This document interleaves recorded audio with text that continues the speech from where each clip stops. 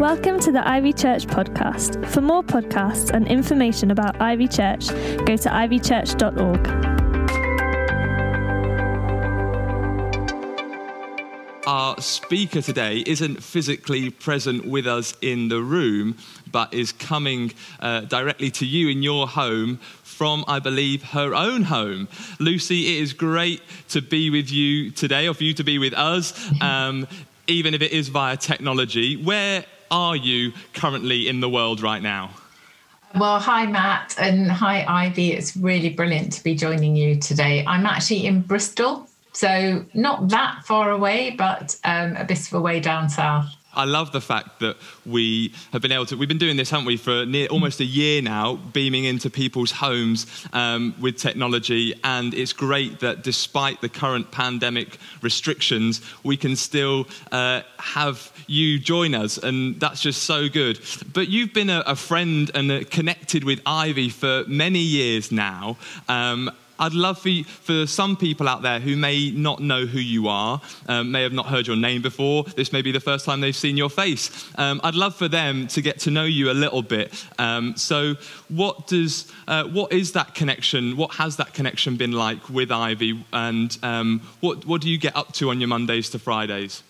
Well, my job is as the principal of WTC, and we have hub partners all around the country. And one of our really special partners is Ivy Manchester. And we formed that partnership many years ago with Anthony, and have got to know a lot of you very well as all your leaders have come to study with us. And I teach Christian doctrine at WTC and spiritual formation, and absolutely love it. And we love our partnership with Ivy, which of course meets at the Message. So that's one of my connections with Ivy, but another one that people might know me a bit better, some people, as Roscoe's mum, which I am, and very proud to be Roscoe's mum, because he was obviously at Ivy for many years, and I'm also then Aoife's mother-in-law. Yeah, lots of connections. Oh, it's so good. And we love the connection and the relationship, the friendship that's grown over the years. You mentioned WTC. I just want to say to anybody who's watching and tuning in to this today, you can engage with WTC. I do not class myself as a theologian in any way, but when I came and joined on staff here at Ivy, I was encouraged to go and do a course at WTC, and I did, and it was great. It's so good. And as Lucy has already mentioned, there has been we're getting close to hundreds, I would have thought, of people through this church who have engaged in WTC. So you can head to their website, you can check out all of the different courses that are going on. I'm sure there is one for you. You don't have to be a theologian to get involved, but it's great to get that depth and knowledge and understanding of the Bible in a different way with others who very much, I found, were in a similar situation to me as well. Lucy, I would love to pray for you before we hear the message that you're going to bring this morning. We're really excited for that, but let me pray and then I'm going to hand over to you. So Lord, I just want to thank you for your child, Lucy. I thank you that she is a woman of faith, and I thank you for the time, the preparation, the love that she has put into the message this morning. But Father, I pray that her words would be your words. I just got a sense this morning where it says in the scriptures about your word being a double-edged sword. And Father, I pray that your words this morning that you speak through your servant Lucy would pierce us, Lord, that they would challenge, convict, but they would also encourage, and we would feel loved by them. So Lord, I pray for Lucy now as she shares. Lord, would you bless her? Would you fill her afresh? Would you anoint her afresh this morning? We pray all of this in Jesus' name. Amen. Amen. Thank you, Matt. Thanks, everyone. It's so lovely to be with you, and I can't wait till I can come up and see you all in person, which hopefully will be reasonably soon. We're going to be looking at 1 Timothy 1. We won't read the whole thing through first. So if you just have that in front of you, that would be great. This is a letter that we're looking at. So we're starting a series in 1 Timothy, and also do read 2 Timothy as well, because those two letters go together. So this is a letter from an older mentor and father figure to a young leader, encouraging him to tackle really difficult, really thorny issues in the church where people who are older than him and had more authority than him in some ways, or thought they did, had gone completely off the rails. And this is a letter encouraging Timothy to grasp different nettles, not to be intimidated by the fact that he's young. It's a letter encouraging him to grow in his gifting, to set a good example, and to encourage him to persevere in the faith. So it's written to the church in Ephesus, which is a bustling multicultural city where Paul had planted churches years before. And probably many, many people had been sent out from there on mission and planting churches from this kind of apostolic center in Ephesus. And so it's really important that this church, these are strategic churches that Paul plants, and it's important that this church is re-centered on the truth because it's deviating from the truth. So it's really important to Paul that Timothy gets this church back on the rails, that it's re-centered on the truth and on godly living and godly behavior. And that's what this letter is kind of addressing. So it's a fantastic letter. It's a great insight into Paul and into his relationship with Timothy and into the churches at Ephesus. So it's like this kind of window onto the first church. And it's amazing to get that kind of detail that we have from these early Christians. So today we're just going to be looking at the first chapter. But as I said, do read the whole letter and do read 2 Timothy as well. And read them a number of times during this series. Don't just read it once and sort of think, oh, I've read that. The Bible's an amazing book that you can go back and back and back to. And every time you go back to something, you learn something new. I also just want to give a little plug for my husband, Nick Crawley's website, and that's called Bible for Life. So it's bibleforlife.co.uk. And if you go on there and have a look, there are amazing resources for each book of the Bible. And so if you're studying 1 Timothy now, just go in and have a look and see what Nick's already written on 1 Timothy. I think you'll really, really enjoy it. So this morning, I want to look at what this chapter tells us about perseverance in times of turmoil and uncertainty. That might sound topical to you at the moment. Paul and Timothy's lives weren't exactly like ours. They lived 2,000 years ago and life was very different. But there's so much in the Bible that really does speak to us today as if it's just completely relevant to the things that we are living through even today, even in such a different world. So let's look at the beginning of chapter 1. Paul writes this. This is greeting to Timothy, and he always uses a formal greeting, but then he makes it into a Christian greeting. Paul, an apostle of Christ Jesus, by the command of God, our Saviour, and of Jesus Christ, our hope. That's his first line. Of Jesus Christ, our hope. I love that he starts with this idea of Jesus Christ, our hope.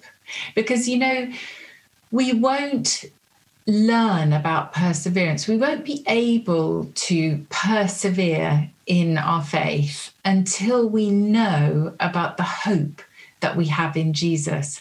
Perseverance, in a Christian sense, is attached to hope that we have in Jesus. Without hope, perseverance is really just gritting your teeth and hoping and getting to the end of the day and thinking, I've got to get through this. It's kind of like just grit.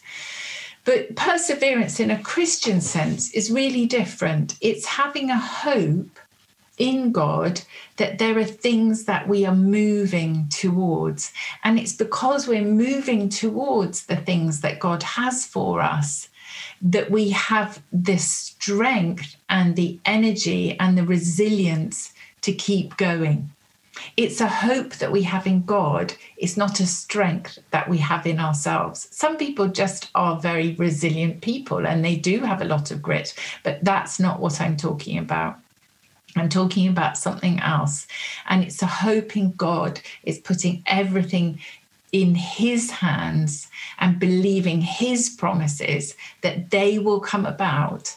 That keeps us going, that gets us up in the morning, that gets us to the end of lockdown, that helps us to think, okay, it may look bad today, but there's things up ahead in God for us and for the people of God. So I'm going to come back to that. But let's just go to the first issue that Paul brings up for Timothy to have to tackle. And this is a really, really big issue in the church. So the first thing that Paul brings up for Timothy to address is something we don't really talk about much today, and that is false teaching and false teachers. He's talking about the distortion of the truth and really bad doctrine. And it's so serious in this church here that he even names two men at the end of the chapter, Alexander and Hymenaeus, who he excommunicates. He basically throws them out of the church because they're so dangerous and so divisive. So this is really serious, what Paul is talking about. The church is in turmoil with people being led astray by false teachings on the Jewish scriptures, on what is our Old Testament.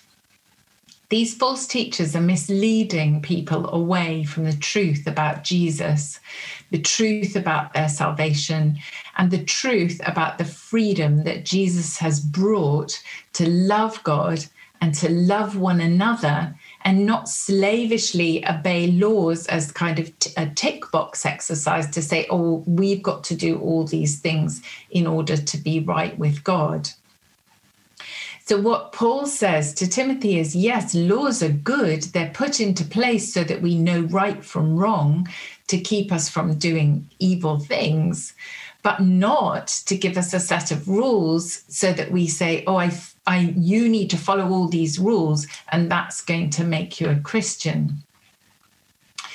Now, I know that you don't need to worry about false teaching at Ivy, and I know that.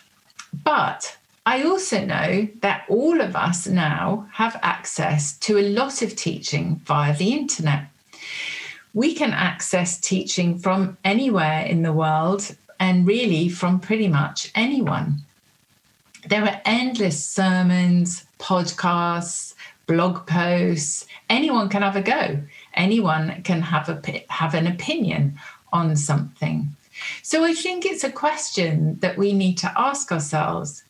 Who are we listening to? And whose opinions shape our faith and our perspective on God? Where do we learn what we learn about God as Trinity, about God as Saviour in Jesus Christ, about what it means to live as a Christian? Who are we turning to? Whose voices are we allowing into our heads? And how do we grow in knowledge, in wisdom, and discernment in the truth, so that we can spot false teaching when we hear it? How do we know when we might be listening to false teaching? What's the process of going through all of that? You see, I think it's really good for all Christians to have a way of understanding how we discern truth from falsehood.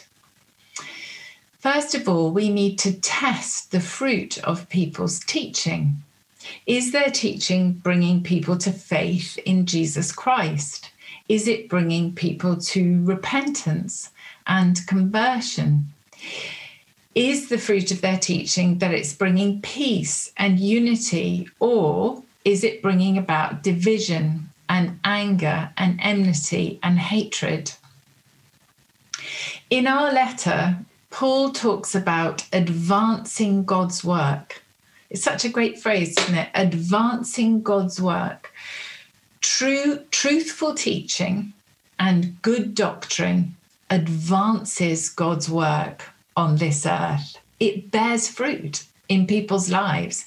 It helps the kingdom to come. It has a godly effect on those around it. So what are we listening to? Is it advancing God's work around us? Secondly, I know that we can't know everybody personally, and some people we read their books and they're not even alive anymore, so we certainly can't know everyone and everything about them.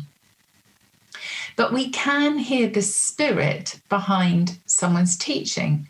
We can pray that we would discern people's characters, that we would listen to people who we think are being honest about who they are and what their lives are like, that maybe we'll look at the communities that they come from and say, well, what kind of community is that person embedded in? Are they embedded in a community? Because any teacher should be embedded in a local community, in a worshipping, prayerful, trustful and faithful community at home. We need to ask those questions of the teachers that we're listening to. Discernment is really important when it comes to listening to people's teaching. And Paul says about the teachers, he says, the goal of this command is love, which comes from a pure heart and a good conscience and a sincere faith. The other thing I want to really encourage you to do, as well as praying, discerning, asking questions about the people that you're listening to, is to study for yourselves. I know in one sense, of course, I would say this because I really believe in theological study. It's what I do for my life. It's kind of my life's calling. But I really honestly believe that all Christians should invest time and energy to learn about our faith, to learn our scriptures, to learn our history, to understand how we fit in, and to grow in our own convictions and confidence about what we personally believe. I want to provide through WTC an opportunity for any Christian to learn in an environment of faith and fun and openness. And that's what WTC can offer people. It is challenging, and I know if you know any of your friends at Ivy who have studied with us, you will know it is challenging, but it will also enrich and nourish you to learn more about your faith in this environment. Studying Christian doctrine for me, because obviously I had to study a lot in order to be able to teach, and now teaching it is honestly one of the greatest joys of my life, because I get to talk about God the whole time. And yes, there are wrong ideas about God floating around, and some of them do get a grip in the church and need to be challenged and corrected. So yes, we do want to grow into people who can discern the difference between right and wrong and follow the right paths to God. So if you have ever thought about studying or going deeper in your faith in that way, let me please encourage you to think about coming and studying with us next year. Secondly, I want to come back to this theme of hope, and hope linked to perseverance. I'm really sure you are tired. I'm sure you're tired. Most of us really are tired by this time in our history. You might be worse than that. You might be really, really exhausted. You might be very worried. You might be frightened or angry. You may have suffered a bereavement during this past year, and it's really taken its toll on you. You might even have become a bit scared of going out again, and it's going to take a huge effort to get back to normal life for you. You know what I find really encouraging about the Bible is that the people in the Bible weren't strangers to hardship, and that is certainly true of Paul. The New Testament wasn't written in a kind of haze of amazing miracles every day. There were miracles, there were astonishing things that happened in the early church. But this was in the middle of great suffering and great hardship for the people of God. They saw friends killed, they saw people put in prison, and just life in general was pretty hard and pretty short. Many people in the ancient world were enslaved and had no rights whatsoever. There certainly wasn't the medical care that we have today. And it's in that world that Jesus came right into the middle of it to save sinners. And Paul is kind of gripped with this idea here in this letter, and he comes back to it in the first chapter. So in verse 16, he talks about, from verse 12, he talks about Jesus giving him strength and strengthening him. And he goes through many, many hardships, including imprisonment. And then in verse 6, and he talks about his history, about being someone who had persecuted the church. And then he says in verse 15, here is a trustworthy saying that deserves full acceptance. Christ Jesus came into the world to save sinners, of whom I am the worst. But for that very reason, I was shown mercy, so that in me, the worst of sinners, Christ Jesus might display his immense patience as an example for those who would believe in him and receive eternal life. You know what I love about this, about those verses, is that Paul isn't saying, Jesus did this in me so that I would be a wonderful, godly Christian example for everybody else to see how amazing I am so that they can be like me. He's actually saying completely the opposite. He's saying, I was such a mess and I was such an awful example of human life because I was just the worst of sinners. But now my life has become an example of God's goodness. My life has become an example of how God has poured out his grace and his mercy and his patience into me, the worst of sinners. So I'm an example of how amazing God is, not how amazing I am. Isn't that freeing? Isn't that just so liberating that God is saying, you don't have to be perfect. You can't be perfect, but you can be an example of what God can do in a human life. I think that's brilliant.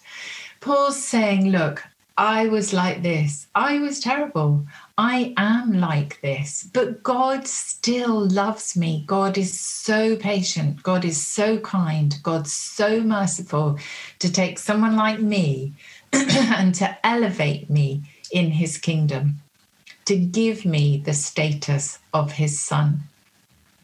And that's our hope. That's the gospel, that God comes in Jesus Christ to exchange his life for ours, to take our lives and to give us the fullness of his life into our own lives. That is an incredible gift that God gives us. God is patient, merciful, kind, and good. You know, life isn't really going to get easier. We talk about, not in a kind of big, large scale. We talk about going back to normal, don't we? And I think many of us just long for certain things, and we long for things to go back to a certain state.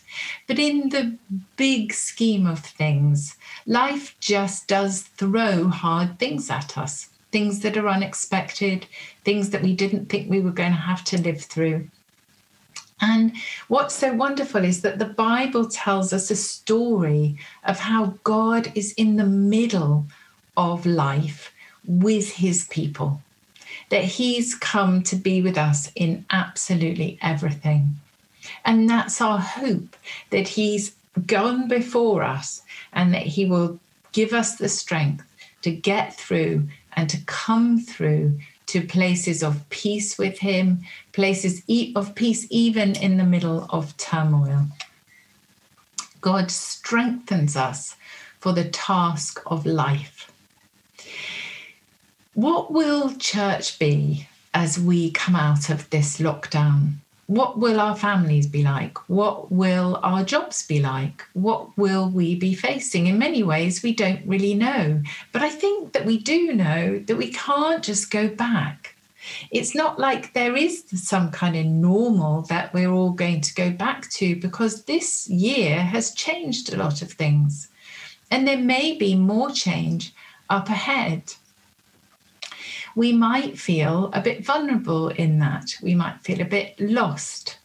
But perseverance, as I said in the beginning, is not about just gritting your teeth and getting through.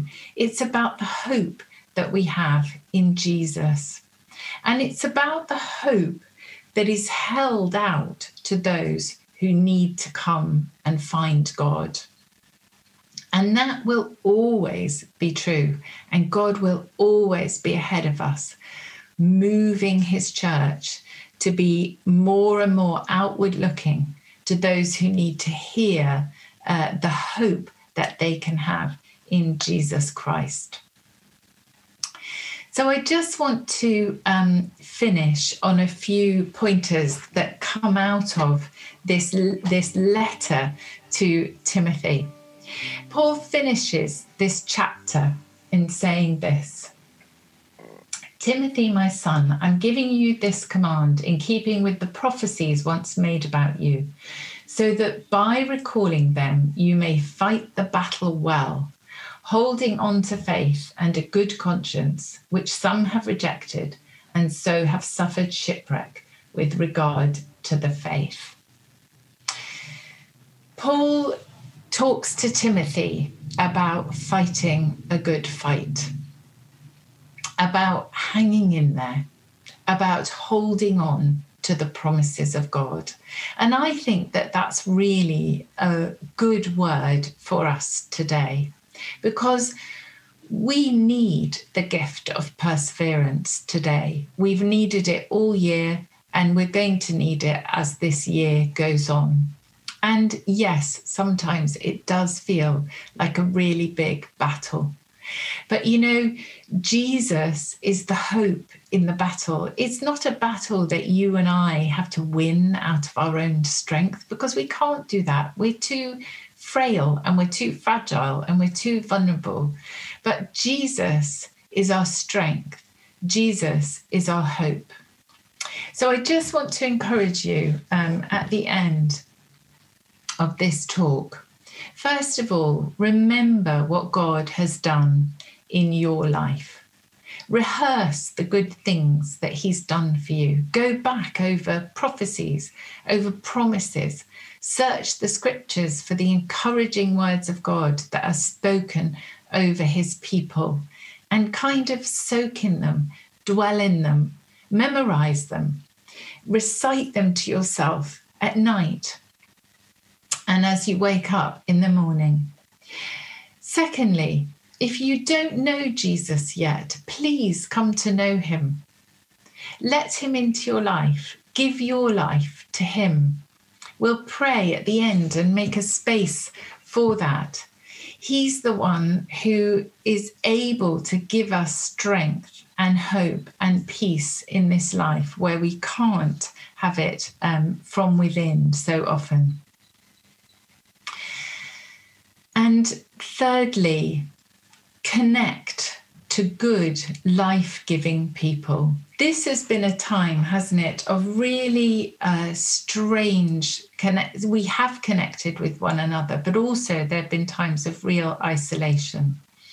And as we come back into meeting one another face to face more often, I'd just like to really encourage you to look forward to building connections, to look forward to re-engaging with people, to start to think, well, how was my life before? What patterns had I fallen into that perhaps I'd like to just break now and maybe form new patterns? How can I connect with new people? How can I reach out? How can I be outward looking in perhaps ways that I wasn't before? It's a good time for us to think about new rhythms, new patterns, new shapes of life. And what I love about these letters of Paul to Timothy is that what comes through is that there's so much love of Paul for Timothy and such a deep connection between them. And one of the things that God wants for us as church is not to remain disconnected, but to reconnect in deeper and stronger loving relationships with one another. And then from that, to call other people, to invite other people to join in those relationships with us. So I hope you enjoy studying 1 Timothy. I'm sure you will. I'm sure it's going to be an amazing series. And I'm just going to pray for us at the end. So you might like to, I don't know what you're doing at home. Maybe you're sitting on your sofa or relaxing somewhere, but it might be good if you just stand to respond to God, and let's pray together. Heavenly Father, we thank you so much for your scriptures. We thank you for the word of God that brings life, that points us to your Son, that brings truth, that spreads light into our lives, that brings freedom to our hearts and our minds. And we thank you, Lord, today for Ivy, for every single person who's come to church today. And Lord Jesus, I pray for those who don't yet know you, who are maybe thinking that they would like to know you. And I pray that you would bring them into a living faith with you, Lord Jesus, that they would see you today, that they would give their lives to you. And I pray for your blessing on this church, on all that it is, and on all that it's going to become this year. In Jesus' name, amen. Thanks for listening. For more podcasts, go to ivychurch.org/media.